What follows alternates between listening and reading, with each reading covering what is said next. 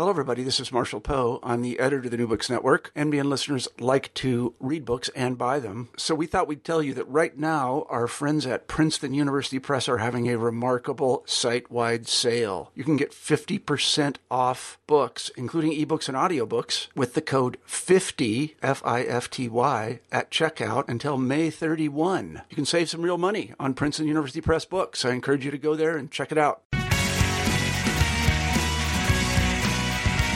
Welcome to the New Books in Political Science podcast. My name is Heath Brown. Today I'll be talking to the author of The Business of America is Lobbying, How Corporations Became Politicized and Politics Became More Corporate. The author of the book is Lee Drutman. The publisher is Oxford University Press. I hope that you enjoyed this conversation that I had with Lee. Welcome back to the podcast. Welcome to the New Books in Political Science podcast. My name is Heath Brown. Today I'll be talking to the author of The Business of America is Lobbying, How Corporations Became Politicized and Politics Became More Corporate. The author of the book is Lee Drutman. The publisher is Oxford University Press. I hope that you enjoyed this conversation that I had with Lee. Welcome back to the podcast. Again, I have the chance to talk today to Lee Drutman, who's the author of The Business of America is Lobbying, How Corporations Become Politicized and Politics Became More Corporate, published this year by Oxford University Press. Lee, how are you doing today? I'm thrilled to be here. Yeah, it's a pleasure to have you. I've heard about this book for a couple of years, and it's so nice to actually have it in my hands and to have read it. I hope that everybody else soon does the same. Before we get to the book, maybe you could just tell us a little bit about yourself, where you are now, where you've been in the past. Sure. Right now I am a senior fellow at New America, which is a think tank in Washington, D.C., working in the political reform program here. Prior to that, I was at the Sunlight Foundation as a senior fellow for about 3 years. Did a PhD in political science from UC Berkeley. Wonderful. I sort of know some things about you and know your interest in all of these issues of lobbying and how these things are counted. There have been a lot of good books on lobbying, and a couple of them have been featured on the podcast. But your approach is different than most of them. You focus exclusively on corporate lobbying. So what is corporate? What is a corporate lobbyist, and why are they so important for us to better understand? Well, a corporate lobbyist is a lobbyist who works for a large or any size corporation, really, but it's particularly the large corporations that have become really the dominant actors in Washington now, and roughly 80% of all lobbying expenditures are corporate lobbying expenditures, either individual corporations or associations. And so I think there's certainly been a lot of books written about lobbying, but very few have been written about corporate lobbying, which seems surprising given that so much of the lobbying in Washington is on behalf of corporations. Now, I think most would be surprised by the fact that this is a relatively new situation. I wonder if you could talk a little bit about when things began to shift in Washington and when corporate America awoke to the potential lobbying offered them. Sure. Well, if you went back to the 1960s, you would find actually relatively few corporations with Washington offices, and corporate lobbying was pretty sparse, reactive.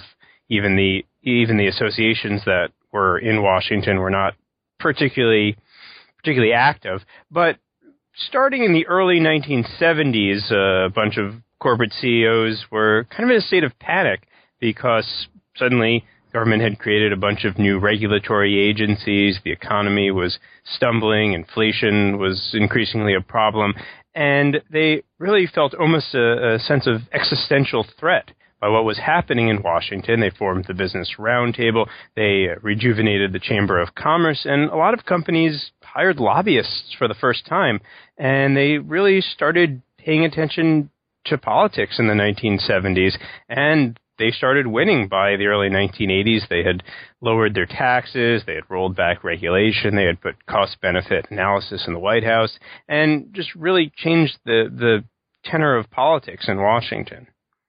Now, corporations aren't the only ones in the lobbying game. how does the amount that corporations spend on lobbying compare to the other big players like unions and issue groups who are also, if you walk around Washington, you see all of those groups and the buildings that they work in. So give us a sense of the comparative role that corporations play. Right. Corporations dwarf everybody else pretty much. So you might think about this idea of countervailing power, a pluralist ideal that goes back to James Madison, in which faction counteracts faction and it all equals out in the end, which is the sort of American ideal. But when you count up the numbers and you add up all the lobbying done by unions and all the lobbying done by groups that represent diffuse publics like citizens, consumers, you compare that against all the lobbying that corporations spend, all the money that corporations spend on lobbying, you have for every $1 that unions and public interest groups combined spend, corporations spend $34. So it's a 34-to-1 ratio. So that's not really faction counteracting faction. That's faction crowding out faction. And that ratio has been steadily increasing. In 1998, which is as far back as I have good data, that ratio was 22-to-1. So it's really one-sided when it comes to the actual spending. This would all seem to work to the benefit of corporations.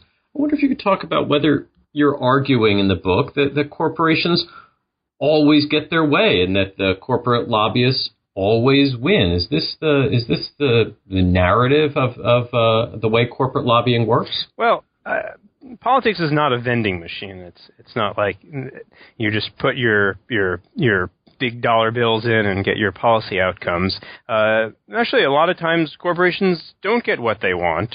Often industries fight each other, corporations fight each other. The truth is that hardly anything gets done affirmatively in Washington now, and part of that reason is that there is so much lobbying, so much competition for narrow agenda space. On the other hand, to the extent that anything is going to get done, it almost always requires a large corporation or a set of large corporations to be pushing for that to get done. And also, a lot of what happens is that the status quo is maintained, and to the extent that a lot of corporations do quite well under the status quo, all this fighting to no policy change is actually quite good for a lot of companies. Now, one of the parts of the book that I really enjoyed was your explanation of some of the differences between an in-house corporate lobbyist and a lobbyist that might be hired by a firm, and how this isn't just sort of a trivial issue. And you talk about this in a chapter about the lobbyist challenges. What are some of those challenges? And I wonder if you could talk about how corporate lobbyists deal with them, because you have this very interesting point that you make about sort of corporate lobbying begets more corporate lobbying, and there is this sort of increasing returns. Would you talk about that section of the book for us? Sure. Well, so corporations have headquarters wherever they are headquartered, but they have lobbyists in Washington. Now, the lobbyists have an incentive in getting the corporations to continue to spend more money on lobbying. So to do that, they want to make sure that the managers appreciate the value that they are getting from having lobbyists in Washington. Now, in order to do this, lobbyists need to feed back information to the companies that emphasizes all the opportunities, all the potential threats. But this can be, part of it is a challenge for lobbyists because often companies don't really understand how Washington works and they want things to be done very quickly. They don't understand that there's a very slow process. They don't understand how much happens in coalitions. They don't understand, they really just don't understand politics. So it can be difficult for a corporate CEO or VP far away to really understand what this investment in lobbying is yielding for the company. So lobbyists overcome this in part by spending a lot of time educating companies, company managers about the benefits of lobbying. They also focus on narrow narrow gains that they can get for the individual companies, whether it's a government contract or some particular tax benefit or some subsidy. So there's a strong incentive for individual lobbyists to generate very narrow benefits, which has fueled a certain particularism that is more and more the norm in corporate lobbying. So we've been talking about this primarily in abstract terms. I wonder if we can make this a little bit more specific. Is there a story that you did some great interviews? Is there a story that a lobbyist told you that without naming names, maybe just so naming the description of the story that really expresses what the point is of your book? Is there something that sticks out to you that you might sort of expand on some of these big ideas that you put forward? Sure. And I did interview a lot of lobbyists. I interviewed 60 corporate lobbyists for this book, and it's full of, I think, a lot of fascinating quotes, and I think that's one reason, if not for my writing, then to enjoy all the things that lobbyists had to say. But I think the sort of transformation, the story of the growth of corporate lobbying is really the story of the transformation of lobbying from sparse and reactive to proactive, ambitious, even preemptive. So there are two. Actually, I'll share with you two quotes that I think capture this story nicely. One from a lobbyist who said, and I'm quoting here, "I think 20 years ago you had a Washington office to keep the government out of your business. And I think people have evolved to understand now that there are opportunities, partnerships with government. Private-public partnerships are good. We don't want to be sort of business versus government. That doesn't work. We try to get out in front of issues." And another quote that I particularly like that says something similar. The lobbyist said, 25 years ago, and I'm quoting here, 25 years ago, our companies were run by engineers, and it was just keep the government out of our business. We want to do what we want to do. And gradually that's changed to how can we make the government our partners? It's gone from leave us alone to let's work on this together. And if there's one line that I think summarizes the story, it's that quote, that it's gone from leave us alone to let's work on this together. Yeah, and in interviewing this many lobbyists, what was it like to interview them? Were most of them willing to be interviewed? Were they candid? Were they introspective about the work they do? Were they critical at all about how they pursued their line of work? Tell us a little bit about those interviews and where they took place and when they took place. Well, they took place in mostly in their offices, some over the phone. I did these interviews in 2007, 2008. So some lobbyists didn't want to talk to me, but I think a lot of lobbyists feel that they've been unfairly cast as all like Jack Abramoff, which is completely unfair. And that a lot of lobbyists really value the work that they do as professional public policy advocacy. They feel like they're the real policy experts, and in many cases they really are, and that they have an important role to play, and that the public has really maligned that role. And so I think a lot of them, or at least the ones who were willing to talk to me, were quite eager to talk about what they do, and I found them to be thoughtful, articulate, and sometimes, yes, introspective. Yeah, I've done interviews with lobbyists myself, and I've always been struck by very similar things that, it may or may not be always be true, but the sense of expertise that you get, and this is not surprising because so many of them have worked on the other side of the issue before. Could you talk a little bit about that dimension of corporate lobbying, which is the movement in and out of government? Is this a part of the story that your book has to tell?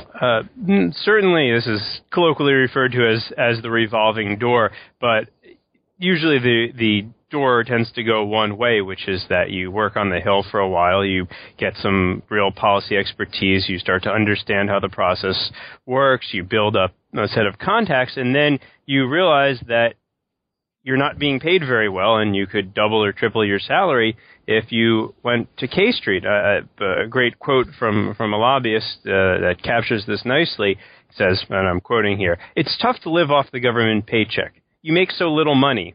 One of the things that's wrong with the system is that somebody finally learns to do their job, and then they have to move on.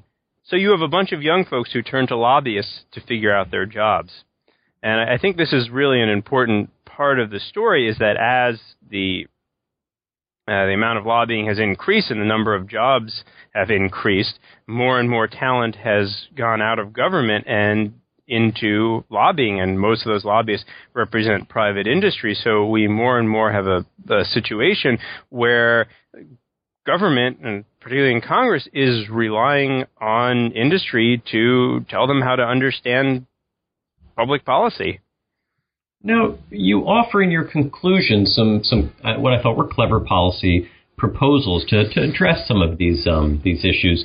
Is there one of those proposals that you think has even a slight hope for a larger discussion, maybe passage at some point? Is there one that you say, well, this is something that actually it would work, and maybe there could be some traction behind it? Well, I do believe that simply investing in government capacity is actually something that could have bipartisan support. I think conservatives even are starting to realize that they've cut off their ability to enact policy.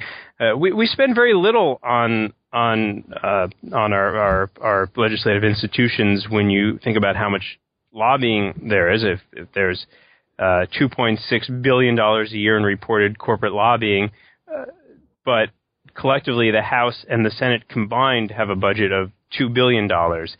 We've seen actually a decrease in congressional committee staff since 1980, about a third fewer staff in key committee positions, which are really the most important policy positions. And I think I really do believe that we could have a moment in which Congress reasserts itself and says, we actually have to pay people more and hire more people if we're going to be a relevant institution.